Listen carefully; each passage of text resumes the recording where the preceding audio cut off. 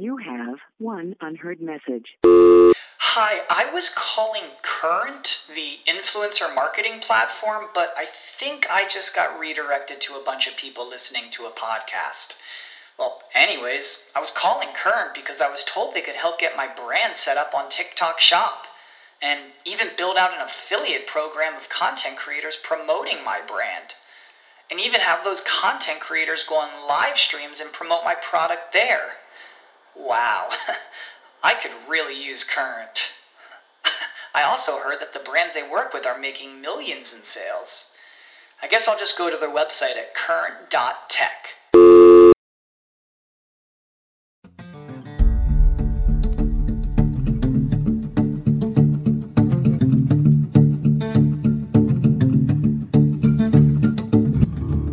Howdy, Dream Cowboys. Welcome to the first episode of the Westworld podcast, Robot Movie Club.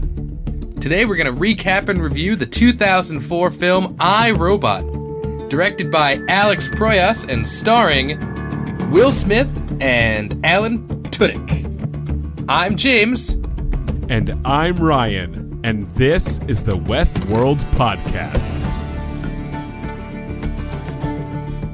So the first 10 years of this millennia were called the aughts, right? Someone called them the Audis, the naughty Audis, right?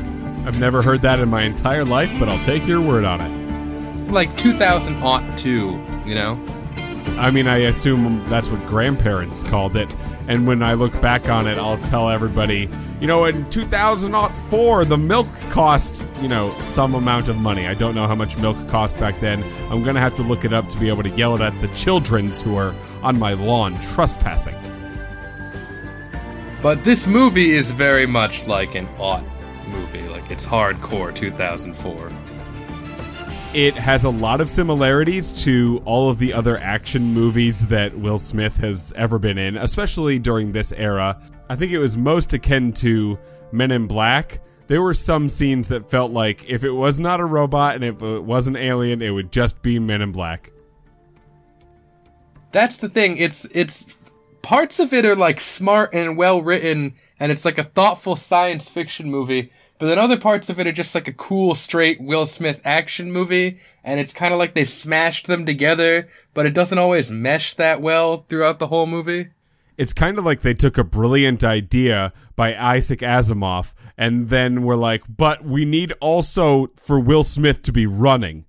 If this movie isn't 50% Will Smith running and being cool, then why are people even showing up to the theater? And to be fair, James, they did make money on this movie. They spent like $120 million on it, and they made over $300 million.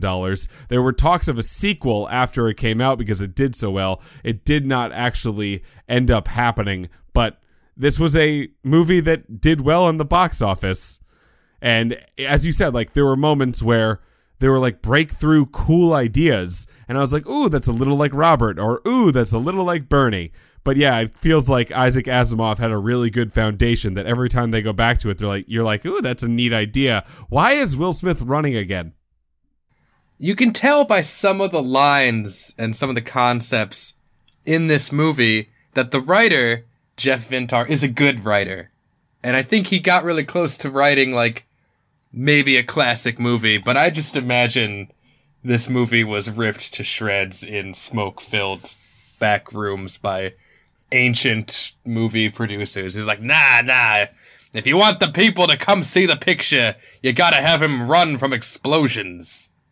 Everything has to be exploding. Will Smith needs to say fun, quippy things as he's fighting robots that he shouldn't be able to beat, and for some reason he keeps beating them that we won't tell you until 3/4 into the movie, but we will infer over and over again. And, like, did you notice that? Like, he had, like, a cool action movie line in pretty much every other scene. Yeah, and he was really jokey when nobody else was. He's the only man in the future who knows how to joke. Well, apparently he was the only man in the future who saw the robot uprising coming, which is why, you know, scientist Alfred, Dr. Alfred, the same guy who plays the newest Jurassic World, he plays the guy who was Richard Hammond's partner whom, spoiler alert, I guess I won't spoil Jurassic World for you, but he's the guy who like helped the DNA project in Jurassic World, and now he's James Cromwell is a character actor who's in like everything. Yeah, he's in a lot. So the movie starts out with a like bubbly underwater credit sequence where we get introduced to the 3 laws of robotics. This is one of the very few things taken from Isaac Asimov's book. 1, a robot may not injure a human or, through inaction, allow a human to come to harm. 2, a robot must obey orders given to it by human beings except where such orders would conflict with the first law. And 3, a robot must protect its own existence as long as such protection does not conflict with the first or second law. So you got 3 laws, they're all important, but each law supersedes the law beneath it. Yeah, but you forgot the most important one, James. Law 4. If it's super sweet and it's like totally dope, Will Smith can do it, the robots can do it, they can all do whatever they want as long as it's cool. Will Smith is having a bad dream about sinking cars and robots, and he wakes up, and we're introduced to the main character, Del Spooner. Weird name. Well, you know, I believe in Del. And it's like, his name is Del, and in a movie that is chock full of references to brands, that is not one of them. Weird. Yeah. And it's funny that he hates robots when his name, Del Spooner, describes someone who lays in bed, like, with his arms around a Dell computer. Is he the big spoon or the little spoon? Well, I guess he's the big spoon. I mean, a Dell, they're not that big. Is Dell still a company? Is it still around?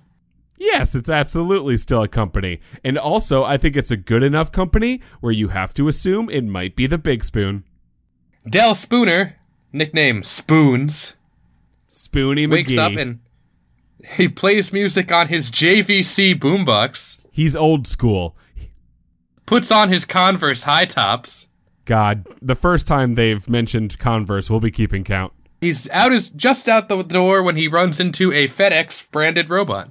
He pushes the robot out of the way. We get this strange suspicion that he doesn't trust him. Nah, he just spoons them. Yeah, and he's the little spoon because he wants to be taken care of. He arrives at his grandma's house, where we find out that he has an estranged ex-wife, and then he basically, like, just pitches Converse to his grandma. He's like, yeah, Grandma, buy yourself some Converse high tops. They're the things that are going to turn your life around, Grandma, and maybe when you put them on, you'll stop berating me about my ex-wife who I'm not calling, and you'll never get off my back about. On his way to see his grandma, he sees the USR Central Computer. There are advertisements all around. USR is the big monopolistic company that makes the robots, and they're coming out with a new robot very, very soon, the NS5, and it's going to take over and be the newest and best robot, and it's definitely not going to turn on everybody and kill all the people that it's possible that for them to murder. They're going to murder them all.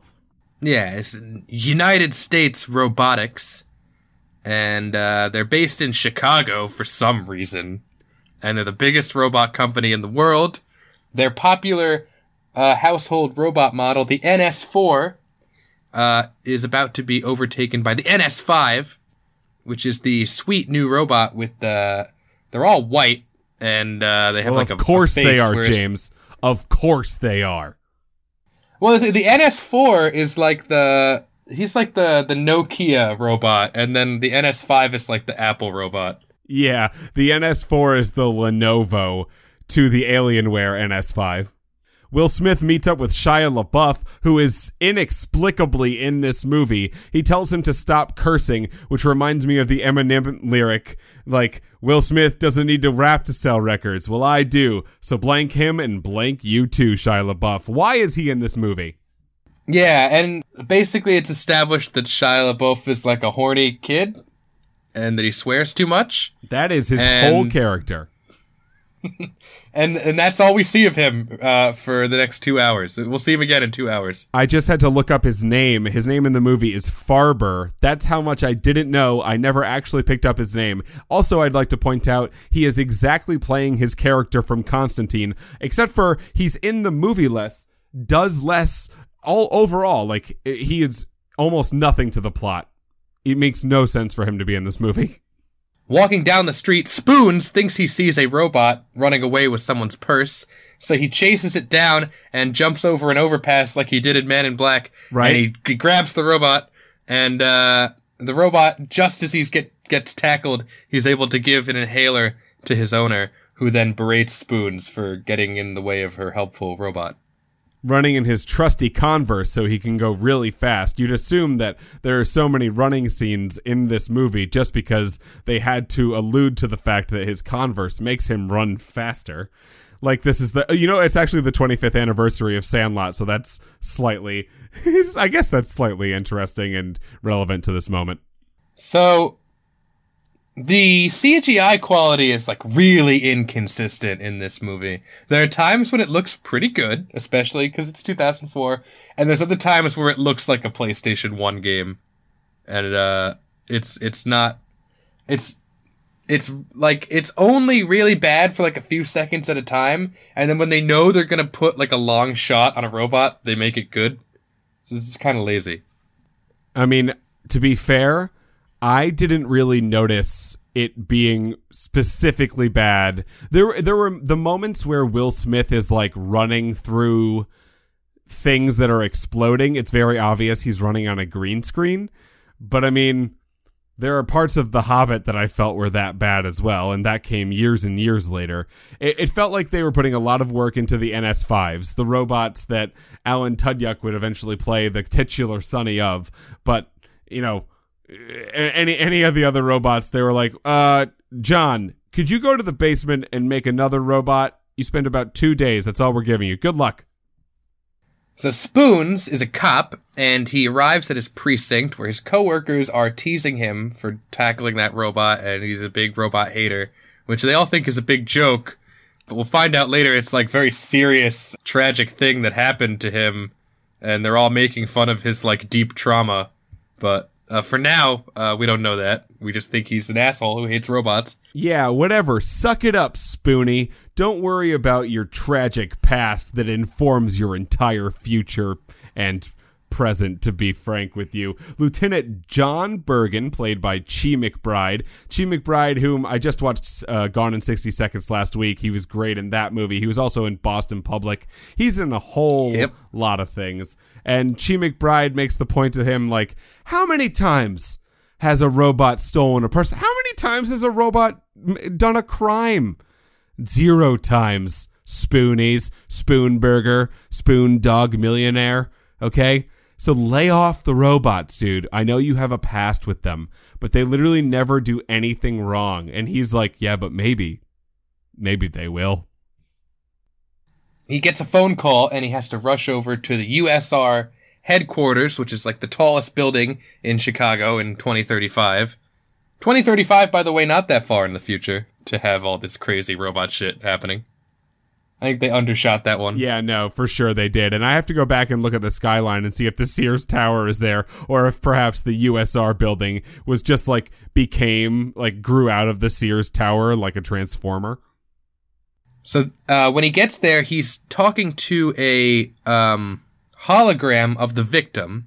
The victim is Alfred Lanning, the inventor of robots, and the murder victim, played by James Cromwell, as we mentioned, who I like from 6 Feet Under. He was in the later seasons of that show. Will Smith drove an Audi over to the USR building. Yeah, it's a future Audi. Yeah, a future Audi R8. And Audi and Converse, I would say, are the 2 most prominent brands in iRobot, and they are pushed hard. Yeah, Will Smith is expensive, all right? You gotta pay that money somehow. Right. Was he a $20 million movie back then in 2004? Was he already that? Yeah. Back then, he was hot shit. I mean, he was one of the kings of science fiction, actually. He made a lot of good sci-fi movies, just like Tom Cruise did. And then he made the fatal mistake of, like, working with M. Night Shyamalan, and his career never really recovered. Oh, that was Will Smith's fatal mistake? Not picking Wild West over The Matrix? That wasn't it? I mean, he's made a lot of goofy mistakes, but he's no longer a big earner anymore. And you don't really see him in a lot. If he's in Suicide Squad, that was also a bad one. Well, to be fair, he is jumping over the Grand Canyon out of a helicopter next month on his birthday that Tom Cruise is piloting. Nice. Yeah, when you hear that, you're like, I don't even care if he doesn't do movies anymore. I think he's doing a movie right now. In fact, I know he is because I just watched the YouTube video where he was like, I'm jumping out of a helicopter. I can't do it right now because I'm in contract for a movie, and I don't like to get out of contract. My lawyers would be like, don't do that, so I'm not gonna. Jumping out of a helicopter, Tom Cruise, you driving the helicopter, let's do it, yeah. Oh, and they're doing it over the Grand Canyon. They had to ask the Native Americans for special permission to do so. So Dr. Alfred Lanning appears to have committed suicide by jumping out of the window of his, 25th floor laboratory, but it's all very suspicious, especially considering the timing, seeing as how the company, USR, is about to release its latest line of NS5 robots. So USR does not want this to get out and does not want this to be a big deal and overshadow their new product launch. Alfred Lanning is pretty much like the Bernard of this story, while the other guy, whose name is Lawrence, he's the CEO, also known as the richest man on earth, is kind of like Robert Ford if he didn't have Delos to deal with and could have just taken all the money for himself. Yeah, he meets with Lawrence Robertson in his office. They agree that the suicide was sudden and unexpected. Robertson thinks it's a cut and dry case, but Spoons doesn't believe it. Spoons makes it clear that he hates USR and all the robots that it makes.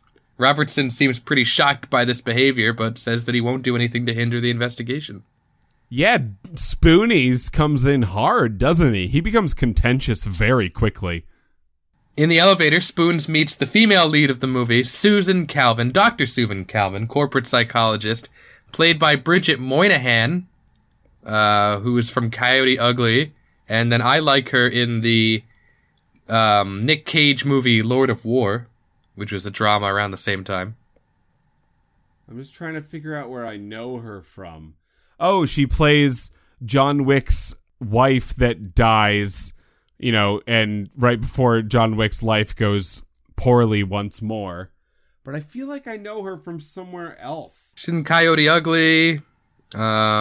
I also saw her in Battle of Los Angeles. I watched Battle of Los Angeles 2 weeks ago, and she was in that. So it could be from there. She actually looks a lot like the girl from Men in Black 1 that is where all the dead aliens are and has the cat. So she looks a lot like her, and I was like, I feel like they're just using the same person over and over again. They're not. They just look similar. It's fine.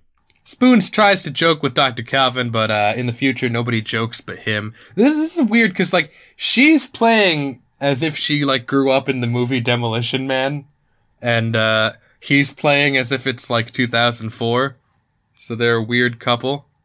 Well, listen, opposites attract. That's right. Together, they try to access the surveillance footage.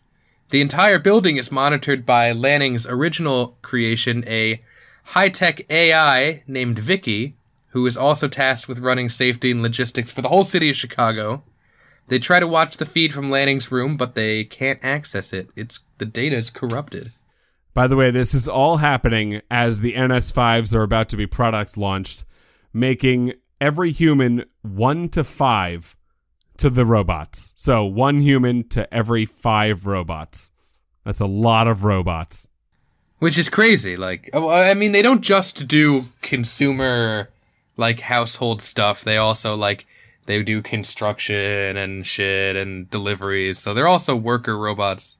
In the next scene, they go visit Alfred Lanning's lab. As they enter, Will Smith's character, Spoonies, asks Susan basically what's going on. Susan says a long diatribe full of big words to let everyone know that she's very smart. And then, predictably, Will Smith is like, English, please, scientist lady. And she's like, oh, well, I make robots more like humans. And he obviously reacts to that in a way of, why?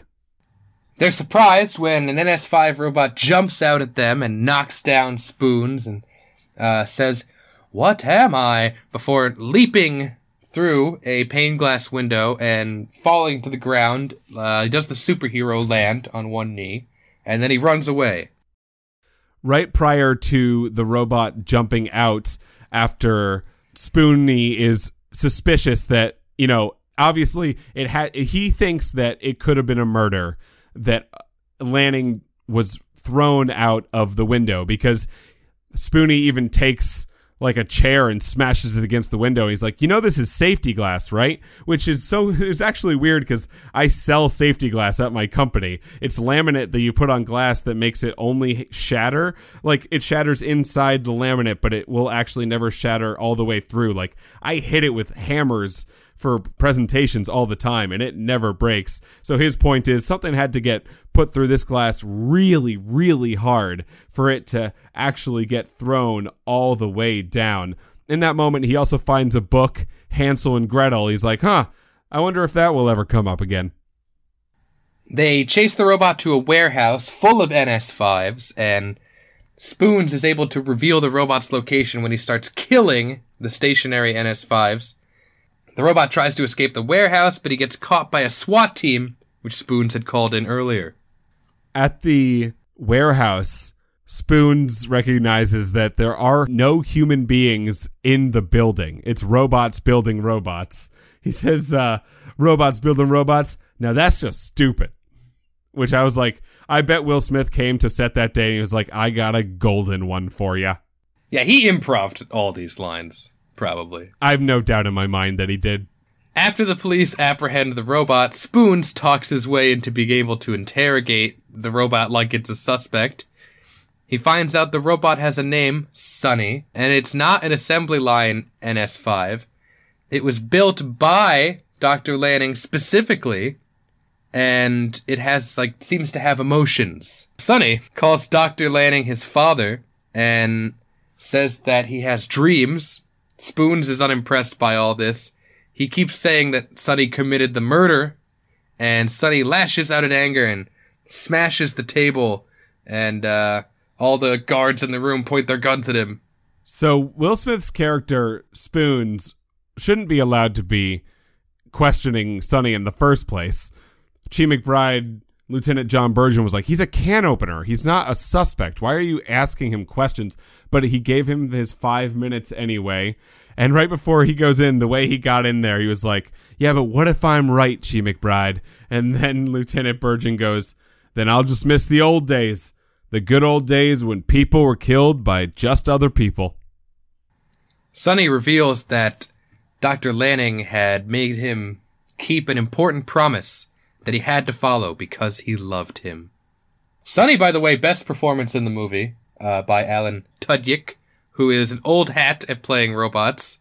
He also played Vamax in Big Hero 6, and he also played K2SO in Rogue One. He did the motion capture and the voice for Sonny the Robot in iRobot, and I agree with you 100%.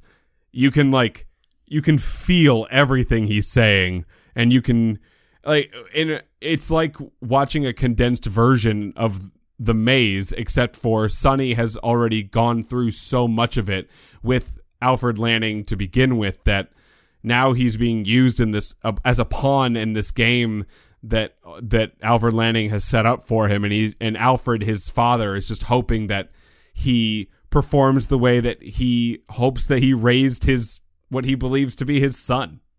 Oh, I should also say he's played another robot. He played Dutch in Transformers 2. That's less important. If Dutch was a robot, I'm not going to look into that. Anyway, it might be a person. It might be a person who's named Dutch. I am not going to click again and find out. Lawrence Robertson and his USR lawyers arrive and demand that Sonny be turned over to them for destruction because he's not a suspect, because robots can't commit murder, and he's their intellectual property, and if they start spreading rumors about killer robots before they're launched, he's going to get them all sued. And he's even got the mayor in his back pocket, and so Lieutenant Bergen's hands are tied, and he has to give Sonny away. Yeah, Spoonie's like, call the mayor, Bergen. And Lawrence is like, there just so happens to be a mayor on the phone. It's the mayor of Kansas City, but I'm not going to say that because this is a bluff. Yeah, still valuable, still talk to him. He's going to be talking about the robots, how he's totally fine with them, and that I'm taking mine. Bye. At the bar that night, Spoons is drowning his sorrows. Lieutenant Bergen comes in to discuss the case. He implores Spoons to just drop the whole thing. And he makes a comment to him like, yeah, I mean, what are the odds, like that you, the guy who fucking hates robots, gets put on the robot case. And then Spoons is like, holy shit, you're right. I've totally been chosen specifically for this job. I can't give up. Also, as a side note, aren't these Converse great? Yeah, that's literally the last line of the scene. Hey, Spoons. What? Nice shoes. Thanks, they make me run fast from all the robots you don't believe are attacking me. Spoons drives his future car to Lanning's house. When he arrives, there's a big demolition robot poised to destroy the house at 8 a.m. in the morning. In Lanning's office, he finds a video of Lanning discussing the ghost in the machine, and he also finds Lanning's kitty cat, who has been a guest in the mansion all day by himself. Sad. I guess Lanning lives alone, no family. No robots live there either, I guess. No, and all I want to know, and all I want to ship, is Sonny and the cat. We never got to see the cat and Sonny together, living in harmony. Yeah, he's gonna spoon with the cat. Nicely. He will not squeeze too hard, he's been taught right. Suddenly, the construction robot begins destroying the mansion, with Spoons inside. He's just barely able to escape, and he rescues the cat, too. This action scene was kind of weird looking because it was a mix of CGI and practical effects, and they didn't, blend them together that well. No, the green screen was really bad. He was holding a cat the entire time, which just made it weird. Funny, but weird. And then, at the end, he rides a door off an explosion out the front of the house like a skateboard while it's demoed at the end and the demolition machine turns off and he looks at the cat and he's like, you and me, kitty. And I was like, okay, well, one, who made that demo machine turn to 8 p.m. when it was 8 a.m.? And two, oh man, he rode that thing like a skateboard. Michael J. Fox, Back to the Future. He's so cool. Spoons heads to Dr. Calvin's house and she doesn't believe him. He questions her about what the ghost in the machine means.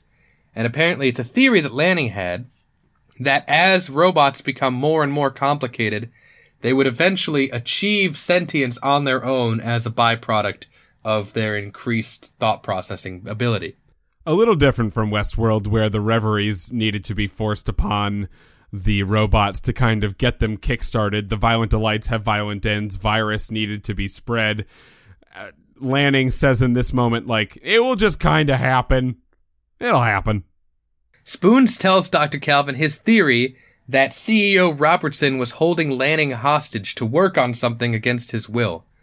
She rejects that theory as nothing more than his anti-robot paranoia, and he accuses her of being a robot lover, more so than humans, because she herself is cold and unfeeling, and so she throws him out of her house. He also finds out that she has a personal NS5 that is doing its daily upgrade as we speak with the red light on in his chest. And he's like, yeah, I'm not going to talk around the robot that I'm pretty sure is connected to the whole thing. It feels this robot is listening to me. And that's creepy. I'm going to leave now. Have fun with your robot that might try to kill you. Yeah, he tries to give the cat to her. He's like, I have a cat in my trunk. And I'm like, what the fuck, Will Smith? You put the cat in the trunk? Yeah, what? Cat can't live in the trunk. That's not where cats belong. Bring the cat home. Have a new cat friend, Will Smith. Have some compassion. No, put the cat in the cabin of the car. Don't put him in the fucking trunk. That's not humane. That's fucked up. What if there's a bed back there? Okay. Yeah, maybe future trunks are really nice. Yeah, exactly. It's like a luxury cat hotel and you're totally naysaying it. I doubt it is. I bet it's a regular trunk and that cat was real scared. How dare you, Spoons? How dare you? The next day, the NS5s are released with a special offer for those who trade in their older model NS4s. This is kind of a sad scene to me. The cute, clunky NS4s are just being taken away from their owners, and they actually look a little bit sad. And the NS5s come in and, they're like the Nazis of robots. They're all white, uninteresting looking robots. But the people are happy. Grandma gets her own robot, which she shows to Spoons the next day at breakfast. And then she offers her condolences because she heard about Lanning's death. And she mentions that she'll always be grateful to Lanning for saving Spoons' life. The grandma had the NS5 and I was like, oh no, grandma. the grandma was using the NS5 to cook the pies with her, and she was like, "Oh, you like that pie you're trying? Yeah, the robot made it. What do you think of robots now?" That would have been funny if in that moment he was like, "I'm sold. Done." Yeah, it's a little fucked up, isn't it? It's like, "Oh, do you like that pie you're eating? My vegan friend? Well, guess what? I made it with milk and eggs." It's like the Scott Tenorman pie is the end of that spectrum, and the beginning of that spectrum is, "Oh, do you hate robots? Well, it made that pie, and you liked it, so that means ipso facto you like robots. Have fun questioning the entire sense of your reality." Back at the precinct, Spoons is watching more of Lanning's speeches, in which Lanning predicts, one day robots will have personalities and secrets and dreams. Lieutenant Bergen walks by eating a hot, fresh Domino's pizza. Was he wearing Converse? Probably. He bought his own pair after that night at the bar. It's odd. The pizza doesn't even have breadcrumbs from Hansel and Gretel that they keep implying is a part of this, and that Spoonie is trying to find. But I guess if you need a hot slice, you go on to your local Domino's, open till 11 p.m. Order online. At USR, Dr. Calvin examines Sunny, who asks her if she'll be able to fix him, and says that if so, he would prefer to be fixed than to die, which was a sad scene. Super sad. He knows he's going to be disassembled Johnny 5 if anyone likes the movie Short Circuit as much as I do and watched it in the early 90s over and over again. He does not want to be disassembled Johnny 5, and I get it, Sonny. Dying sounds not neat. Spoons calls the AI Vicky and asks for some classified data on Dr. Lanning and the NS5 development, and immediately Vicky narcs on him to Robertson. Well, I mean, I think Robertson is the only one who could, give those exact files up to anyone who wants to see them. So Vicky comes up and he's like, "Hey, Lawrence, do you want Spoonies to get able to, see these hidden files?" And before we even get to see if Lawrence says yes or no, it doesn't really matter, because some robots roll up on Will Smith, dude. Yeah, 2 trucks filled with NS5s box in Spoon's car, which is the only car on the road in the whole movie. And the robots begin leaping from the truck onto his car to try to smash the windshield and grab at him and kill him. He's able to lose them, but in doing so, he flips his car over and crashes it. After the crash, the USR, cleaning robots clean all the debris and cover the whole thing up, and so there's no evidence that he was attacked. As he's about to be attacked, he has another cool guy line that he definitely improv'd, where he was like, "There's no way my luck is about to be this bad." And then I really do like that as the robots with the red in their chests, the NS5s who are being aggressive, jumping out and trying to kill him, as they're doing it, they're saying things passive-aggressively to him, "You're experiencing a car accident." Yeah, they don't have the words to be "We're here to kill you." They're "Let us assist you. Let us assist you in your swift and unending death. When Spoons climbs out of the wreckage, he is attacked by a one-armed surviving NS5. He's able to fight the robot off thanks to his own just now revealed robotic arm. What? Yeah.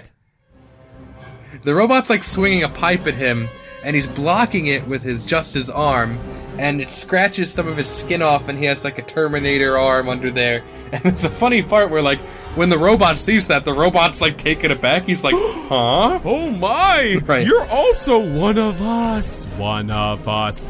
One of us." And this is also how you have to assume that Spoonie has any relationship with Dr. Alfred Lanning, a guy who has done robot things, and Will Smith has a robot arm, so probably stands to reason that Lanning gave him that robot arm. So the other robot runs away as soon as the police roll up. And kills himself, purposely. He's basically like a cyanide spy.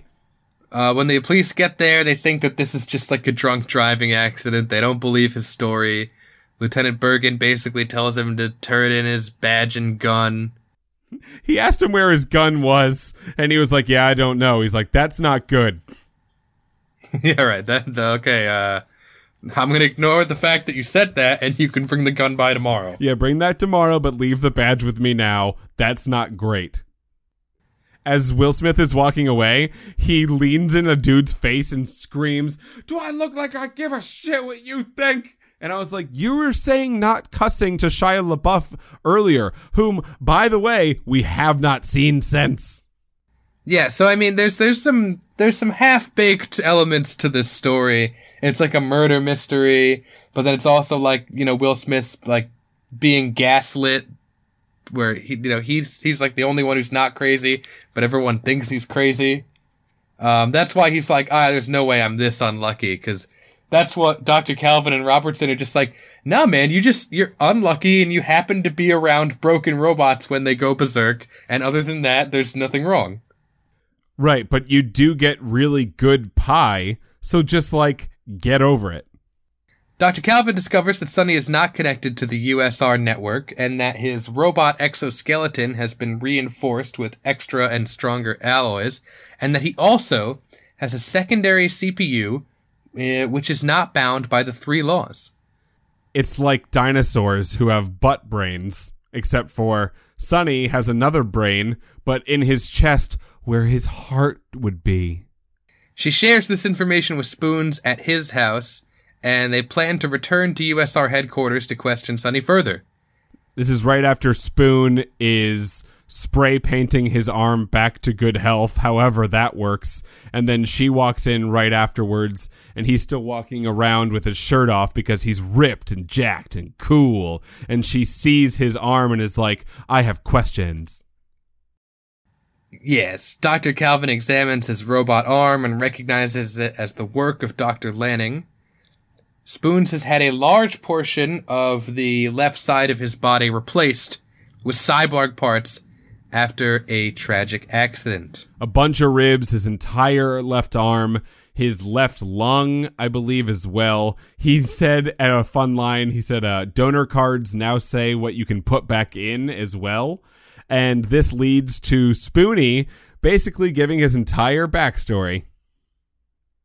Yeah, and actually, well, we'll get into it, but I should say, like, Will Smith does, like, act the fuck out of this scene. And this is a really well-acted scene where he's telling the story. So basically, years ago, a truck driver falls asleep at the wheel, and it takes Will Smith's car and a car full of a family with children, and they go off of a bridge and into the water, and they're sinking and they're gonna die. An NS4 robot, the clunky ones, walks by and sees this, jumps in to save them, and instead of saving the little girl, he saves Will Smith because he has these 3 laws in his mind that he's got to save humans at any cost, and he judges Will Smith as more likely to survive than the girl. He will remember that 12-year-old girl's face forever, Will Smith will. Her name was Sarah. He's wearing her necklace somehow. She wanted to be a dentist. I don't know how he knew that at all, but he did. The truck smashed the car's window and pushed them into the river. The NS4 saved Spoonie. He assessed both Sarah and Spoonie's likelihood to live, gave Spoonie 48% while he gave Sarah 11%. So he took Spoonie out, and Spoonie makes the argument that a human being would have known to save the girl and that 11% is quite enough when that is someone's daughter. But that all seems, I mean, it seems logical the way he described what the robot did. It's just like a real bummer that Sarah's dead. Yeah, Will Smith, there's a lot of emotion when he's telling this story. He really sells it. But the story itself doesn't make any damn sense. Throughout the whole movie, they're talking about how, like, it's so weird that Will Smith drives the car himself instead of just letting it self-drive, and that everyone just lets their car self-drive. And so the story of the truck driver falling asleep at the wheel doesn't make sense. Because Will Smith should feel like if that truck was being driven by a robot, this wouldn't have happened in the first place. Right. But, I mean, it should have been being driven by a robot anyway. Like, why was the dude, if the truck is self-driving like all the cars are in the future, why was the truck driver from the story, like, why was he driving while he was sleepy anyway? Why was there a human in the truck? If all the other cars are just driving themselves. If the NS5 trucks don't have a driver. Because Spoonie needs a tragic backstory, James. So on the way to USR, Spoonie proposes a theory that Lanning had hid clues to this conspiracy inside Sonny in the form of his dreams. When they get there and they question Sonny about this, Sonny draws a sketch of his dream. It shows a leader standing on a hill under a decrepit bridge with a bunch of followers below him. And Sonny basically says, like, you need to find this place because in my dream, that's you standing there. It is claimed that Lawrence is trying to undo the last stuff that Alfred was doing right before he died. Lawrence, when they go and meet him again, says that he was disturbed and he didn't know what he was doing. He also lets Susan know that Spoonie is suspended because he was in a drunk driving accident. Or, I mean, the audience knows better, but, you know, Susan doesn't. And also, he hurts robots all the time. Why are you even hanging around with this kind of person? To which Susan turns around and goes, is this true? And Spoonie's like, I don't know. Do you want coffee? Yeah, right. Robertson implores Dr. Calvin to see the truth of the situation, that Lanning's death was an unfortunate suicide, that Spoons is just a paranoid bigot, and that if they let this continue and that if they don't destroy Sonny, it's going to jeopardize everything that the two of them and their company has achieved. Right. So Susan decides, okay, fine. Sonny has to die. I'll do it myself. And Spoonie is disappointed generally.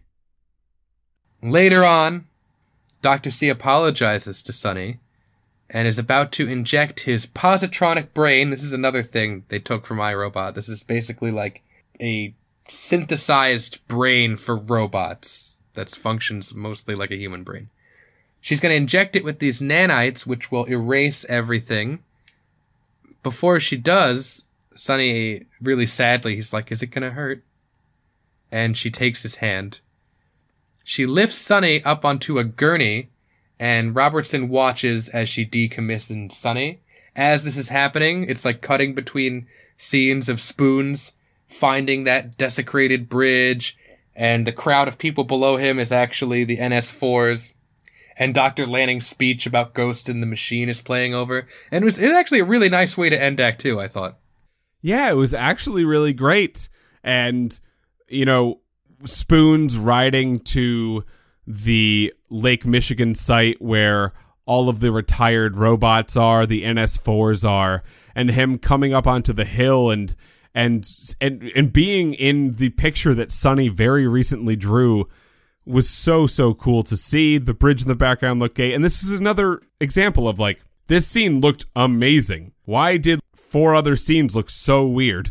Yeah, why is a third of this movie well written and the rest isn't? What happened? And a third of this movie has great special effects, and the other 2/3 is like, yeah, no, we'll finish that at the... Oh, we're done? Well, send it. Yeah, Spooner arrives at Lake Michigan and recognizes it as the landscape from Sonny's drawing. He activates Lanning's hologram again and poses it some new questions, including, why would you build a robot that was beyond 3 laws? The hologram tells him that a strict adherence to the 3 laws will eventually lead to a robot revolution. We don't know why yet, though. So Spooner then discovers the NS5 robots are on the scene, attacking and dismantling all of the NS4 robots who are fighting back, but there's just way too many NS5s. This is a sad scene, because I like the NS4s. The NS5s try to attack and kill Spoons, and he's able to escape because the NS4s are sacrificing themselves to protect him. One of the NS4s grabs him by the leg and actually says, run. And I was like, oh my God, that is so nice of these robots. They're being so very protective of Spoonie. Also, he's running again in his Converse. As the robot takeover begins, the police and the public are all being attacked and held hostage by NS5 robots. The police station is totally stormed. And Shia LaBeouf is told to go into his house. And he's like, I don't want to go into my house. And so the robot knocks him to the ground. Oh, God, I was hoping the same thing that would happen in Constantine would happen to Shia LaBeouf in this movie. I had already watched it in the past, so I knew it wasn't going to happen, but I was like, man, I wish that Shia LaBeouf, who we hadn't seen for the last hour and a half, gets totally stabbed. Grandma is told to wait indoors. She's like, I guess it's not all about pies anymore. It's more about tyranny. Spoons rescues Dr. Calvin from her apartment where she's being held there by her own NS5. Told you so, bruh. Meanwhile, on the street, Shia LaBeouf is leading an army of rioting humans to attack the NS5s. It goes poorly because the robots are stronger and faster. Yeah, and this is the worst sequence in the movie. A robot has got his arms like around Shia LaBeouf's throat, and so Spoons rides his motorcycle off of a ramp, jumps off of the motorcycle, and is like shooting guns in both hands, like as he flies slow motion through the air. Yeah, so stupid. And it's the dumbest shot in the movie. He's the Will Smith going off, and then in slow mo, like is he gonna shoot the robots while in the air on the motorcycle? Really? Yeah. And that was dumb. It was dumb, and then he lands, and Shia LaBeouf says some swear words, and he's like, stop swearing. I'm the only one who can swear, because only spoons swear. You're a fork. Get off me. One of the robots starts to fight back, and just as it's about to attack Spoons, Dr. Calvin takes it out with a machine gun. Shia points out that she was just shooting with her eyes closed, and Spoonie turns to her like, hey, did you just shoot at me with your eyes closed? And she was like, well, it worked, didn't it? And he was like, that doesn't matter. The fact that it worked was a nice side bonus. Please do not shoot at me with your eyes closed. Yeah, so not all the jokes land. This scene wasn't that funny. Shia LaBeouf's not good in this movie, and this is his last scene. He was only in about 10 minutes of the movie, and what was the point? Why did they pay to have Shia LaBeouf to not have him do anything? He puts butts in the seats, James. Yeah, I guess it's like, how are we going to get teenage girls to see this movie? Okay, Shia LaBeouf. Let's put the boaf in. He's a sex symbol. Everyone knows that. This was during, like, the shitty part of Shia LaBeouf's career. Like, this is between, like, it's after Holes, but, like, before Wall Street. This is, like, during his shitty movie era. So Calvin and Spoons head to USR headquarters where they reunite with Sonny, who was not killed because Calvin switched him out at the last minute for another NS5 so she could trick Robertson. The USR building is being set up as our third act action movie kill box, the place where either all the bad people die or the good people die. They still think that Robertson is behind the conspiracy, so they head to his office, but they find that he has been killed by the NS5s as well. If he didn't do it, James, then who did? So Spooner puts it all together. The robots are being controlled by the AI Vicky.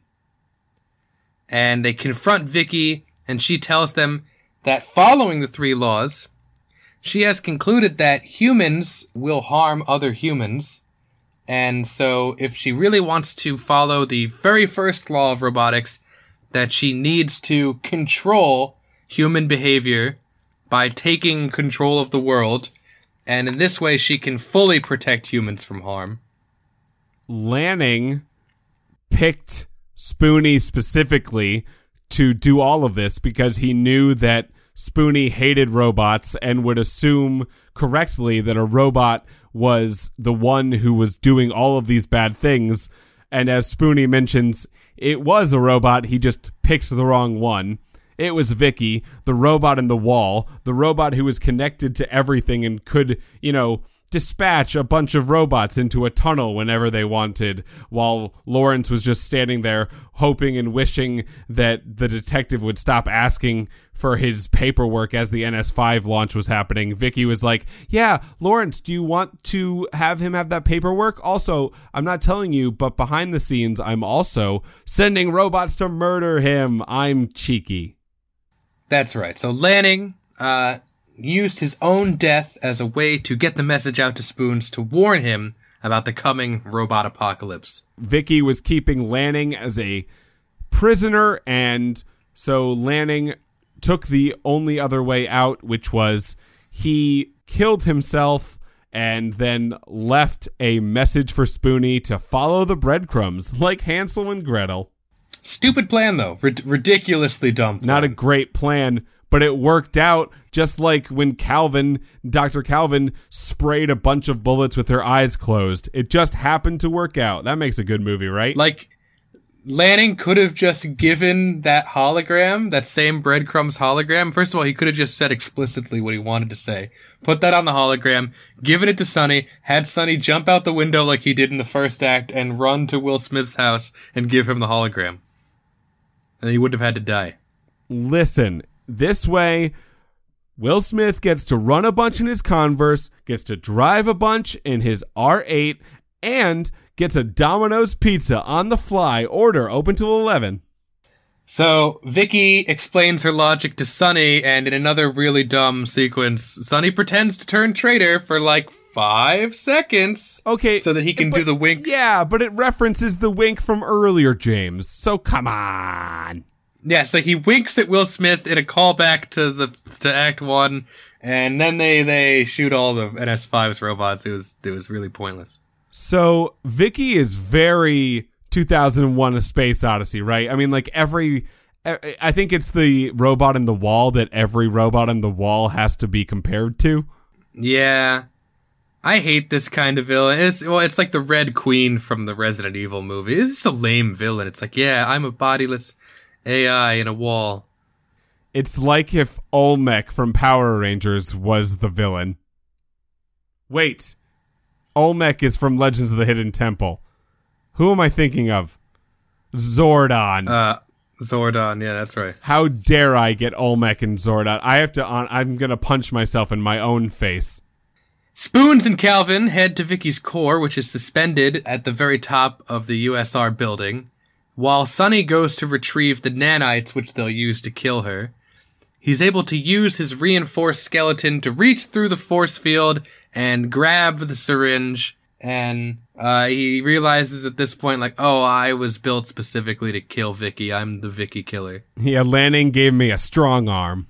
Vicky unleashes her army of NS5 robots to stop them, and we have a big action scene with the robots and the fighting and the shooting. At the end... You just described that like Bill Cosby would have. With the robots and the fighting and the shooting. Pudding pop. Sonny defies utilitarian logic by choosing to save Dr. Calvin instead of killing Vicky, and in doing so drops the syringe, but it's okay because Spoons dives, jumps into the air, grabs the syringe in his right hand, and then uses his robot left hand to, like, brace his impact, which, like, fucks it up and gets it all ruined. But it's cool. It's almost like Sonny's arm was built to reach in and get the nanites, and Spoonie's arm was made to ride down Vicky's long tube like a fireman pole. And when he gets down to her brain, he injects the nanites in it, and it destroys Vicky, and Vicky screams, like, ah! And I'm like, would a robot do that? I don't know. Bernie did it as he threw the gun away. Immediately, every NS5 robot in the city, like, drops what they're doing, stops accosting the humans, and starts saying, like, is there anything I can help you with? As the sun rises on a new day, the military is rounding up all the NS5s and taking them away. Spoons gets Sonny to confirm his final theory that Vicky was not the one who killed Lanning, and that it actually was Sonny after all. And Sonny says, yeah, Dr. Lanning made me promise to do something for him before telling me that thing was to kill him, and so I had no choice. And Spoons is like, well, guess what, kid? You get off scot-free because you're not a person. Robots can't kill. Another callback to the first act when a line was like, you know, the DA defines murder as a person murdering a person. So robots have nothing to do with this. They can't even be charged with murder. And Lawrence said something to that effect earlier in the first act. It didn't go well for him in the third act, I'd argue. Okay, so like if a Chuck E. Cheese robot like fucking ripped the head off of a kid, Five Nights at Freddy's style, you would not put the robot on trial, sure, but you would destroy it. I mean, yeah, I would put it through some sort of some sort of maze, obviously, to see if it is at all conscious. And then, like, you know, if it's cool, maybe I would let it kill me in a Western-style theme park. Sonny tells Spoons that he wants to be able to help the other NS5 robots in some way, and Spoons tells him that, you know, since he is a person, it's his prerogative what he wants to do with the rest of his life. Very Bicentennial Man. He asks, Sonny does, Alan Tudyak's brilliantly acted Sonny, asks if Spoonie and him are friends. Sonny goes to the Lake Michigan holding center where all the NS5s are being kept, and standing atop the hill, just like the dream that he had, he sees all the decommissioned robots turning to him as his leader, and that's the end of the movie. He is the dream! He will lead them! Yeah, he's the one true Morty. He is the one. He's the one that Will Smith could never have been because he said yes to Wild Wild West and no to The Matrix. What are you thinking? So all in all, this is like a solid B minus movie. Not as good as I remembered it from when I was a freshman in high school, but not as bad as I expected it to be either. No, there were some really great parts, but I think it can be summed up in this one sentence, this movie. Whoa. Why is Shia LaBeouf here? Yeah, pointless. I feel like... So this movie was originally supposed to be called Hardwired, and it was only rebranded as iRobot as a marketing decision. So a large parts of it, just like obviously not based off the actual iRobot by Isaac Asimov. It was just kind of stolen until they called it that. Oh yeah. They just took the name and the idea of the 3 laws and some of the character names as well. There's actually, I've never seen this credit in another movie. You know, most of the time you'll say like based on whatever book you're ripping off.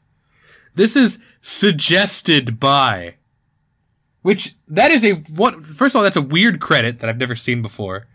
And secondly, like, it doesn't make any sense. Like, the book iRobot suggested the creation of this movie.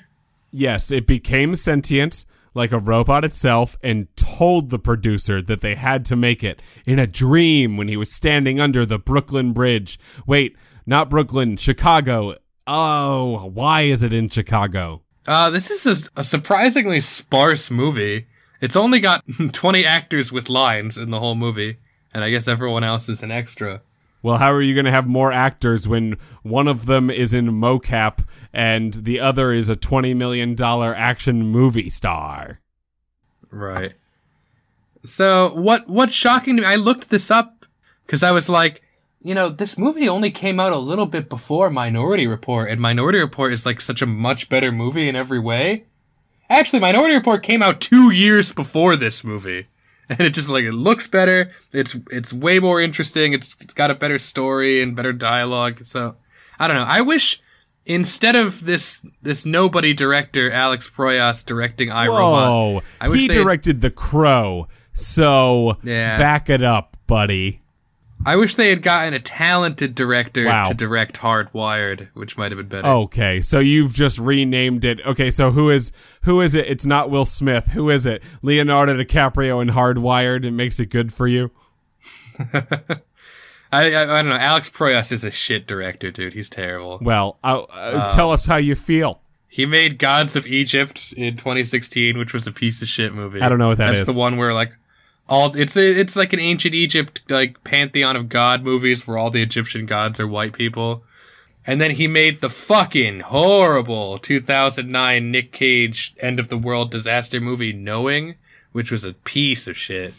I haven't seen any of these movies, but I have seen The Crow, and someone died in that movie. For real. Yeah, so basically iRobot is the best movie he's ever directed. Where someone didn't die.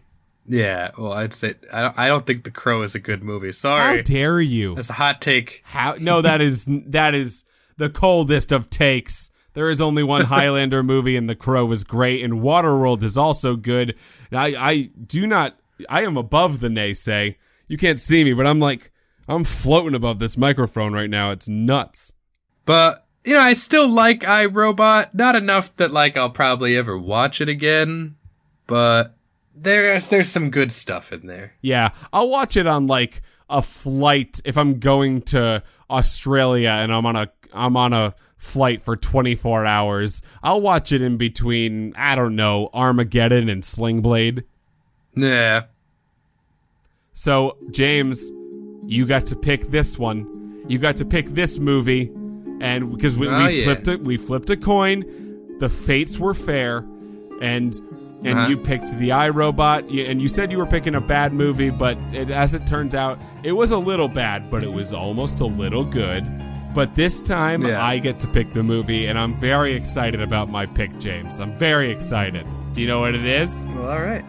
No, I don't know. Well, that was my too long of a tease so that I could figure out what it is during the time where I was doing the talking. But next week, I'm gonna start making some guesses in my head. It's WALL-E. Okay. Yeah. I should have got there. Okay. You know what? Confession time. You hate WALL-E, don't you? I've never seen WALL-E. Wow. Okay. Yeah. It's one of my favorite Pixar films. Definitely top 5 Pixar films for me. Actually, it's top 3 as well. So, and we can rank Pixar movies if we'd like to. It's an age-old conversation. But I love WALL-E, so I'm really looking forward to watching it again. Yeah, I mean, I'm excited to see it for the first time. I'm kind of like, I'm not a big fan of Pixar, to be honest. Why? Are you you a cold-hearted devil? I'm more of a Disney Studios CGI movie kind of guy. Wow. How pretentious can you be? I know, right? I happen to think, like, Big Hero 6 and Moana and Frozen are better than most of the Pixar movies, alright? It's just my opinion. You know what? Can't we like everything? Can't we like all of them, James? Right, yeah. And I'm telling you. Yeah, liking things, it's not a zero-sum game, alright? You can like all the things. You can like pretty much anything you choose. We have free will, unlike the robots, and although Robert Ford tends to think otherwise. James! We got a new patron this week. We should read all these patrons. They're being so nice. Yeah, well, thanks for listening. If you're just listening, that's great. Means a lot to us. If you want to go the extra mile, you can follow us on Twitter at WestworldRyan. You can follow us on SoundCloud. If you want to contact us, you can tweet anything you want at us, or you can send us an email, thewestworldpodcast@gmail.com. If you really want to support the show, because this is a labor of love, Ryan and I pay for all the hosting fees ourselves. If you want to help offset that cost, you can find us on Patreon, the Westworld Podcast, if you feel like you can support us in that way. We want to shout out all of our Patreon patrons. Yep, there's got Bakaman, John Jors, Major Woody, Richard Hunter, and Carol. Thank you very, very much for giving us your hard-earned cash and dollars. We really like doing this podcast, and you're helping us out. Our SoundCloud Premium just renewed, and y'all are helpful. Thanks to all of you. The more supporters they get, the more content we can make, the higher quality we can make it. You may, listeners, have noticed that Ryan's audio quality is a bit better than mine. It's because he's got a better mic than me. But if we ever had enough patrons, that would definitely go towards production upgrades. Yeah, getting James a better mic, because I am a future man from space with this wonderful microphone that I use all the fans behind me to make ostensibly worse. So join us in 2 weeks for a recap and review of Pixar's WALL-E. Well, it's going to be 2 weeks from now? Oh, didn't we do the Western Movie Club every 2 weeks? Oh, yeah. Okay, now do you do the James part? Okay. I'm James. And I'm Ryan. And this is the Westworld Podcast.